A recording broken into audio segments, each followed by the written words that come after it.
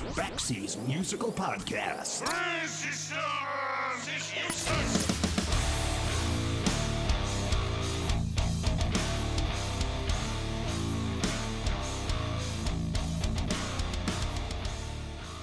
Back in March, I interviewed rock journalist Tom Beaujour about his book, Nothing But a Good Time.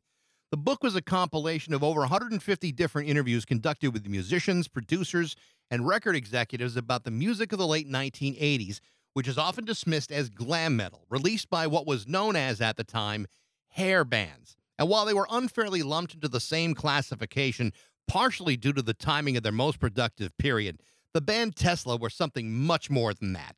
Tesla were something different, perhaps more authentic, maybe even more credible than most, because while there were bands running up and down the Hollywood Strip in day-glow spandex pants, Tesla were just a bunch of guys from Sacramento, 375 miles north of Los Angeles, playing songs that would still be played on the radio more than 30 years later.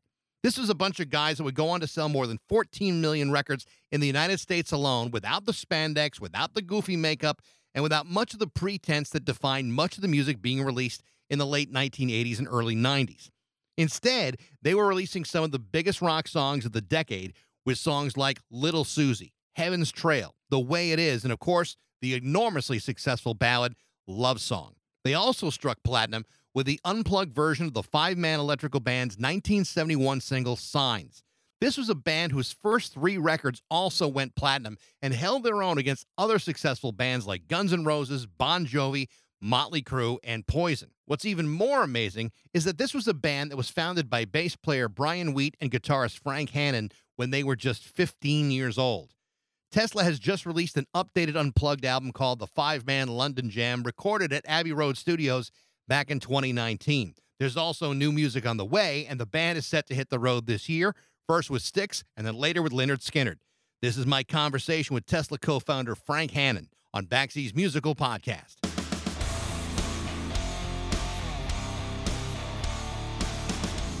I gotta say, I've done as much research on Tesla as I possibly can, and I'm surprised by a band that sold as many records as you have, that not enough people have actually written about you. It's like I'm kind of surprised by that. It's almost like Brian Wheat's book is almost the definitive statement of Tesla. It's really weird. Yeah, we were always kind of the underdog of the 80s. When we were out back then, we had trouble getting in magazines, and I don't know why, but, we have a great fan base, and we got a big catalog of songs, and so we're pretty grateful for what we got. And but we are kind of the underdog rock and roll band.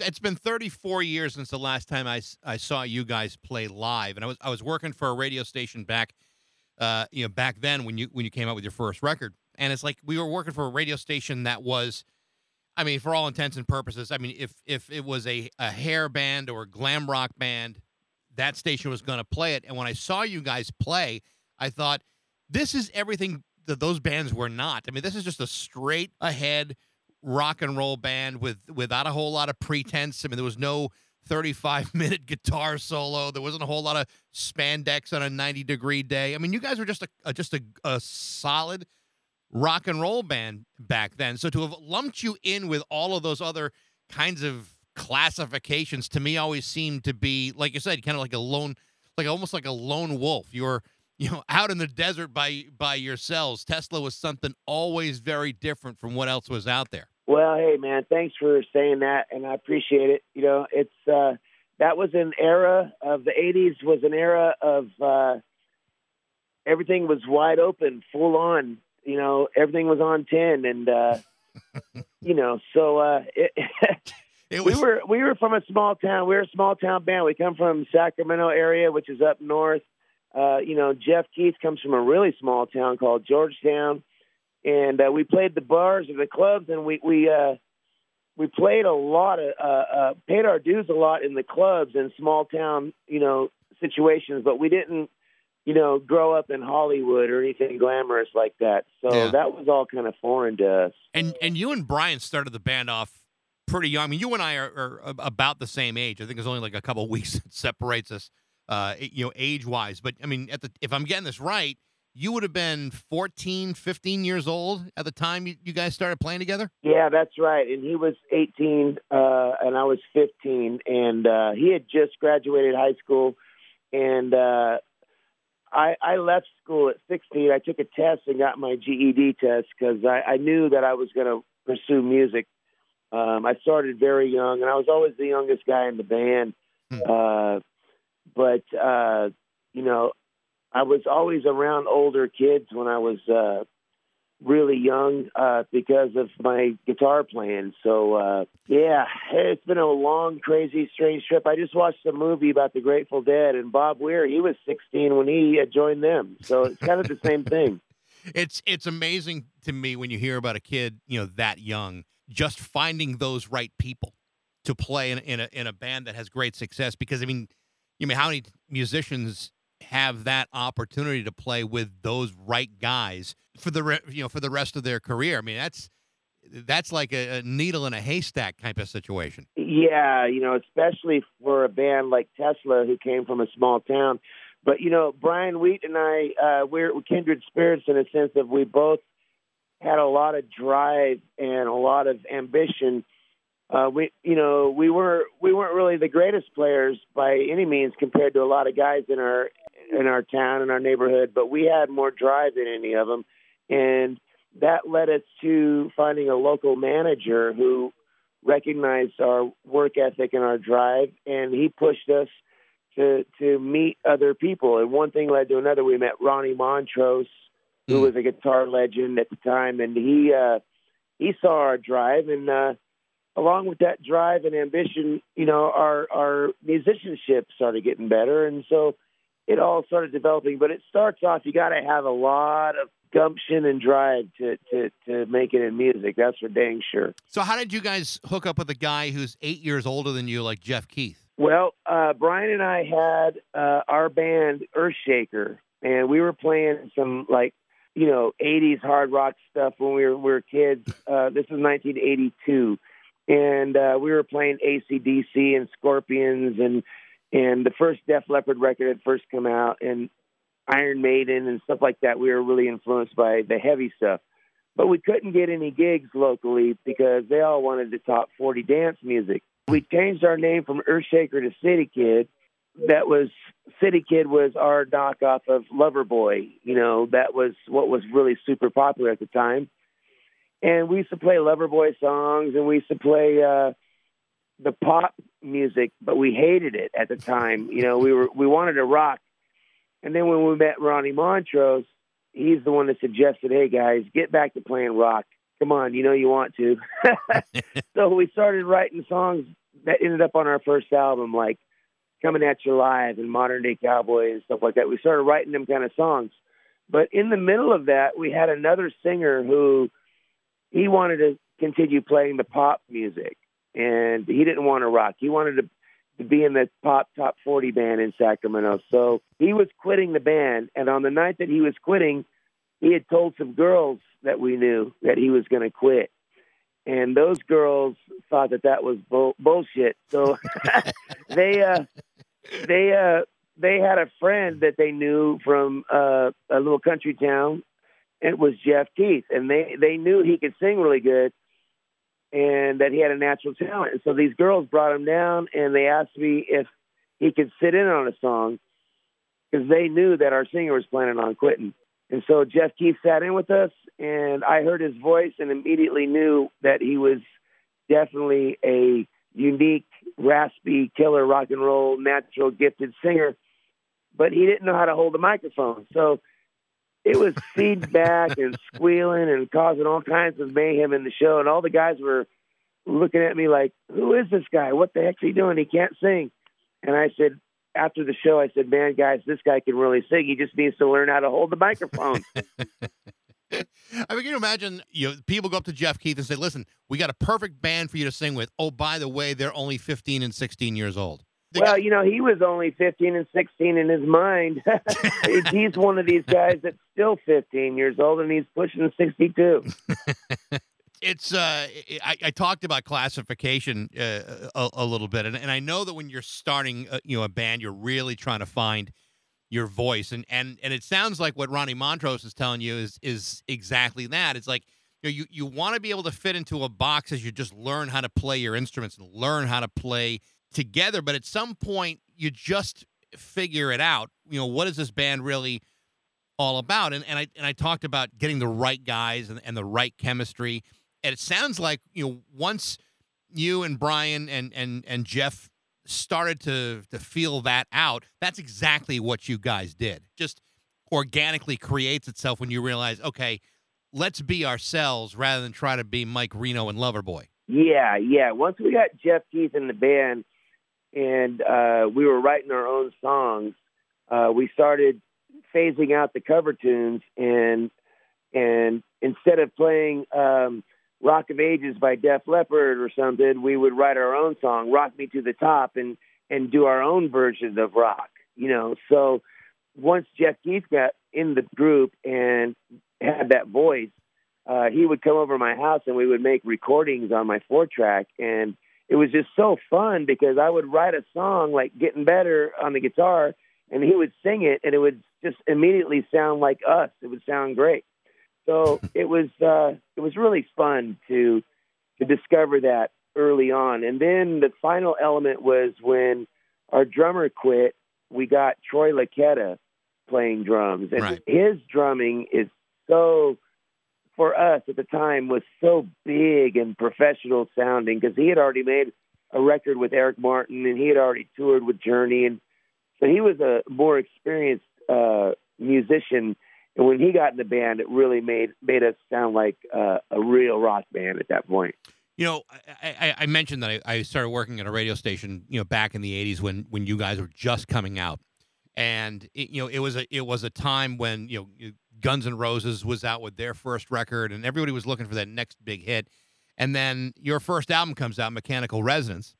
And one of the things I completely forgot that this was true. One of the first singles that comes off of that, or certainly maybe the commercial breakthrough from an album was Little Susie. And I completely forgot that was, in fact, a cover song by PhD from 1981. And I'm looking at the video on YouTube today of PhD singing that song. What a shitty video that was. Absolutely horrible video. That's an example of a guy like Ronnie Montrose. He knew of that song, and he heard the potential of the song, and he suggested that we covered it, and it turned out to be a really good song for us. But if you heard the original, it was nothing like the way we did it. Absolutely not. And in fact, to the point where your version is so much better than the original from top to bottom. But that's interesting that Ronnie Montrose saw that and said, this is a great song for you guys. He was always a hero of ours. When we were kids, the Montrose album is such a rock and roll iconic album. That's the first album that Sammy Hagar sang on. So we were, really influenced by him. But he started taking his interest in producing young and up-and-coming bands, being a producer later in his career. And that's what motivated him to come to Sacramento from San Francisco and just search out local talent, which he did. He came to a bar and he heard us paying our dues, and he offered to help us and become a coach. And we remained friends up until the day he died. We were buddies. In fact, I saw him about 2 weeks previous to him passing away. We got together and had dinner, and so he was a big part of our lives. When you released that first record, the trajectory to go from just a small town band to all of a sudden you got a platinum record on your hands. Well, no, it wasn't all of a sudden, man. We toured on that. It didn't go platinum for a couple years. We weren't an overnight success, man. We paid our dues pretty hard, and we toured. Well, I'll tell you a story. Modern Day Cowboy was released on Headbangers Ball in the summer of '86, and we didn't go out and do any gigs until December when we got hooked up with David Lee Roth and we supported him. I was working for a company picking up garbage and taking it to the dump and Modern Day Cowboy was on the radio, and I was sweating my ass off in a little dump truck with no air conditioning, hearing my song on the radio. So, you know, the record finally did go gold after we toured and opened for everybody, man. Poison, Great White, Alice Cooper we did a tour with as a support act. But I mean, I remember, you know, playing that album and playing those records, and it was, obviously it's not an overnight success for you, for, you know, disc jockeys and listeners of that record. It does seem like you kind of came out of nowhere to have an album that was just loaded with great songs, and the next record was even better than that, and that's really where you guys show that this was a band to be reckoned with, and especially during that time when there were so many bands that were more focused on image than the music. And it was like in some ways that whole 80s, early 90s time period was kind of like the have and have nots. There were some bands that had the talent, and there were some bands that didn't have enough talent to support the notoriety that they received. I'm sure you must have felt the same way, that you guys were, you know, compared to these bands, but so different than any of it. Well, thanks, man. At the time, you know, I didn't even realize what was going on. I was 19, 20 years old, and not even really knowing what we were doing. And I knew we were working our butts off and having a great time living our goal. But looking back on it, yeah, that was an interesting era, man, the 80s. And you had your bands that were really flashy, and then you had your bands that were just really gritty and real, you know. And Guns N' Roses album came out after Mechanical Resonance and Black Crowes, and a lot of bands did manage to stay true to their roots. And, you know, it just comes down to what we learned from Ronnie is, you know, write some gutsy songs that you feel that you can be proud of. And Jeff, I think because he was a little bit older than us, he's really emphasized writing some lyrics that he could really believe in. And so we didn't write any cheesy party lyrics that didn't have any value to them. Jeff wrote lyrics that were from his heart, and I'm grateful that he did. When I think of a song like Love Song, there were so many ballads coming out at that time, but that's one that still gets played today when so many of those others have kind of faded away. All those other great, you know, ballads at the time, but Love Song is one that just has connected to people. That's a song that's going to be played forever. I mean, that's just a timeless, beautiful ballad. Thanks a lot, man. I appreciate that. You know, that little acoustic thing that I played at the beginning, it's just so basic and so simple, but I was really feeling it when I wrote it, and I get offered to play at weddings. So it's been a good little friendly piece of music for me. But the lyrics, next time you listen to Love Song, and all of you out there that are listening to this, when you hear the song, it's really a song that's about consoling a friend who's going through a breakup. And I think that's what put the extra the little twist to it, is that from the point of view of trying to help somebody or something. And that's what Jeff's lyrics and his messages in the Tesla songs always had that reflect, like hang tough, and, you know, the way it is, and it's not what you got, it's what you give, and the life you live, and songs that have a message of trying to help people and help the world have a positive feeling. One of the things that I remember about the 80s is there was a certain culture about the music industry that is very, very different than it is today. And, you know, in some ways that's good, and in some ways maybe not so good, because it's a slightly more difficult animal to attack when you release music or you release a record. But back in the 80s, I mean, I remember specifically record reps coming to radio stations with a stack of records and trying to push, you know, particular songs. And if that meant that the program director had to get a kilo of Coke on his desk to get to that song on the radio, then that's what it took. And you don't see that in the very same way today. It's like the role of the record company has completely changed over the last 30 years. How do you see it different today than it was back then? Well, you're right. There's not as much Coke anymore. That's funny. You brought the Coke up, so I thought I'd touch on that.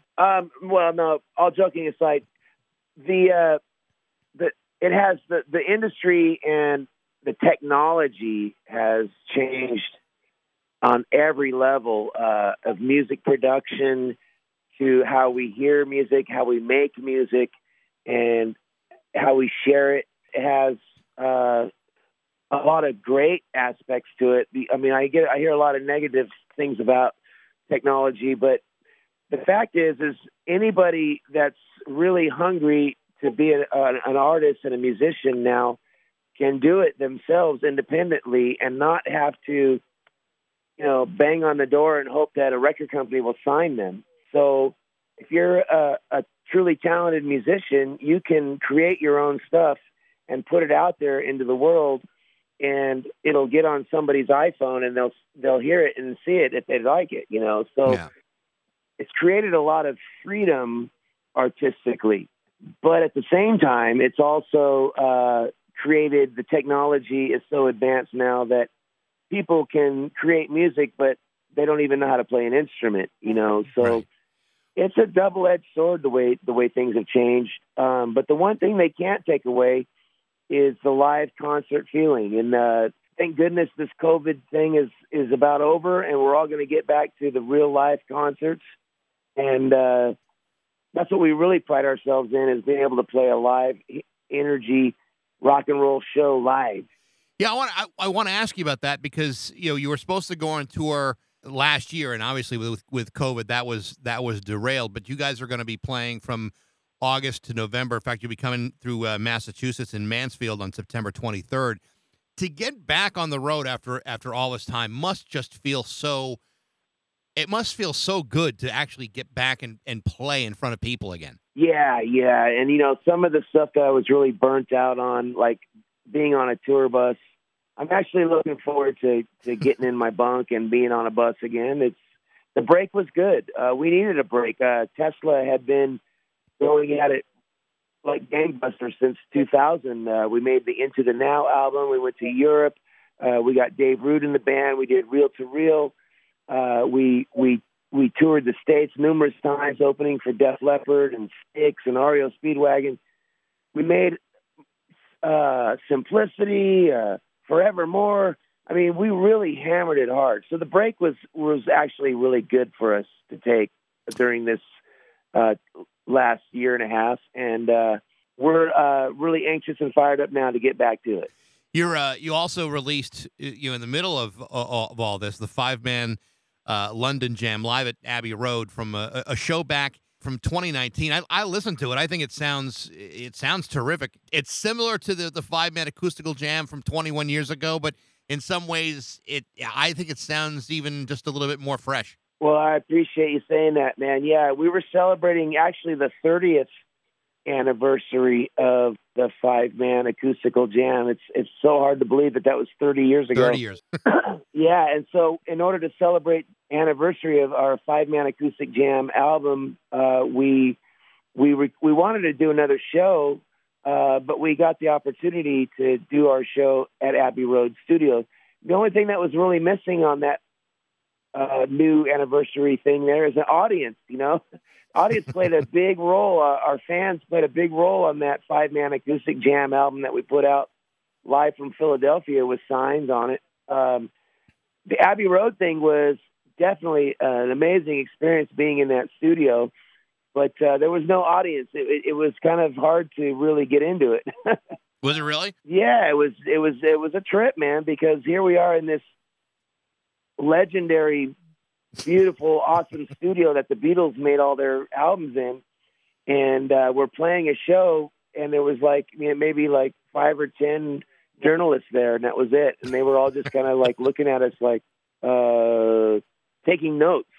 It was weird. It's funny. I've talked to people who have been in Abbey Road Studios, and I don't know if you feel this, but they have always said, we're almost afraid to touch anything. Should we even be here? It's like one of those weird situations where the room is bigger than everybody else. so many great albums done there. Dark Side of the Moon by Pink Floyd, you know, the Beatles, obviously. I know the Stones. I mean, a lot of great artists recorded timeless music in that place. But, you know, the staff was really cool, and they actually let us touch the walls and actually touch John Lennon's piano. And, you know, we got to play Paul McCartney's organ that they had in there. It was really cool. We got to see the tape machine that Pink Floyd recorded their Dark Side of the Moon album on. Wow. And, yeah, it was really neat. Last year, Brian Wheat released a book called Son of a Milkman. He talks a lot about what had gone on in his life, you know, with the band and him personally. When you have a guy that you've been so close to for all that time, and you know he may be struggling, or maybe you don't know he's struggling, you're still all human beings. You're still all friends. But as a band member, as a friend of his, to see him go through some of the things that he's gone through, what was your feeling about that stuff? Well, you know, I did live the story, so I haven't read his book, but a lot of people have told me about some of the things that he talks about in there. And, you know, a lot of things I knew about, but a lot of things I didn't know about, you know, that he revealed. You know, all of us in the group spent so much time together that it's kind of a situation where we all each had our own personal problems and crises going on, divorces and kids and, you know, real life struggles going on. So I didn't realize that he was going through some of the stuff he was going through at the time that he talks about in his book. But, you know, we all try to meet together for the purpose of playing music, and we get so absorbed in the music that when you're in a band, you get lost in the music of it, and you don't realize what your bandmates are going through on a personal level Right. A lot of the times, you know. But you do, in a sense, you know, kind of, you know, rally around each other too, because you do all have a common goal together, which I assume in some ways must be very helpful for all of you. Yeah, you know, once we get into the zone of playing music together and you know, not being apart, you know, it got to the point to where we were together so much that when we were not together, we all split up and went our separate ways. Right. And so a lot of us weren't even really involved in each other's personal lives very much, because when we were together, it was more about really just coming together with the music. We supported each other to a degree, but then we'd leave each other alone at the same time. You know what I mean? No, I totally understand what you mean. I totally do. I also know what it's like to be in a long partnership with people and to try to, you know, go through your life professionally, and then, you know, be concerned about, you know, are they doing okay? Am I doing okay? Are we doing okay together? Yeah, the thing was, though, with Tesla and, you know, with Brian or myself, we all were struggling with our own personal life hardships of divorces and problems. But we had so many problems that were affecting our music with our former guitar player that a lot of time was spent on trying to get that guy straightened out and rehabbing him for the sake of the music.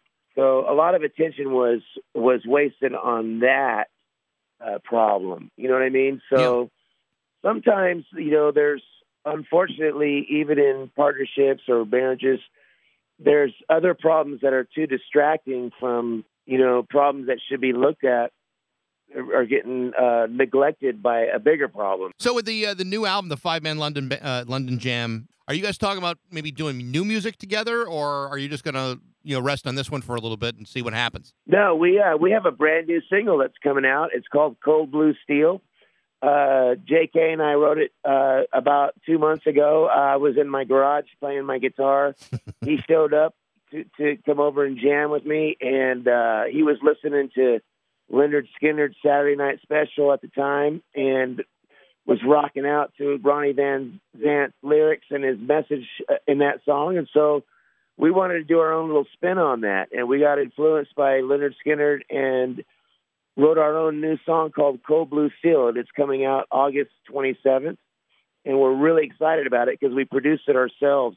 It's really raw and not over-polished, It's edgy. It's got mistakes in it, and it sounds killer. And you also had a single out not too long ago called "Ride Strong" with Aaron Lee from Y&T and Kelly Nobles from Rail. Tell me about that. Well, yeah, you did your homework. That's "Ride Strong" is a song that I put out as Frank Hannon. I hate the word solo artist. I'm not solo is a guy that's by himself. I'm just an artist. I play in Tesla, but I also do my own thing. You know what I mean? Right. So people can understand. Yeah, as I put out a solo single, it's called "Ride Strong," and Kelly Nobles is a drummer from a band called Rail. That was one of my favorite bands in the '80s. We used to open for them, and he plays double bass drumming, which is some of my favorite style of drumming. And that was really popular in the '80s, and he's like a master of it.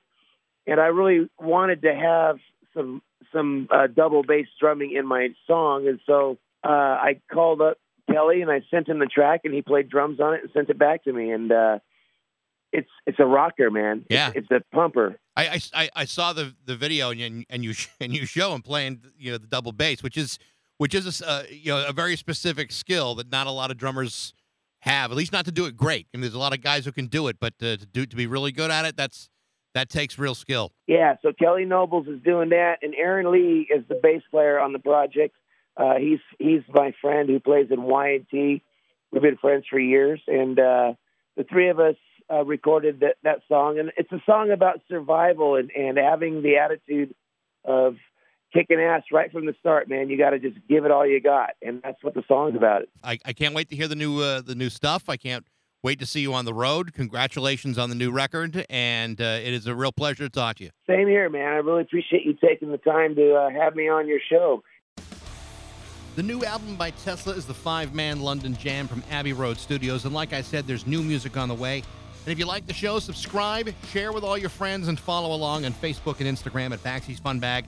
I'd also like to hear what you think. You can reach me at bax@rock102.com. And again, thanks for listening to Baxy's Musical Podcast.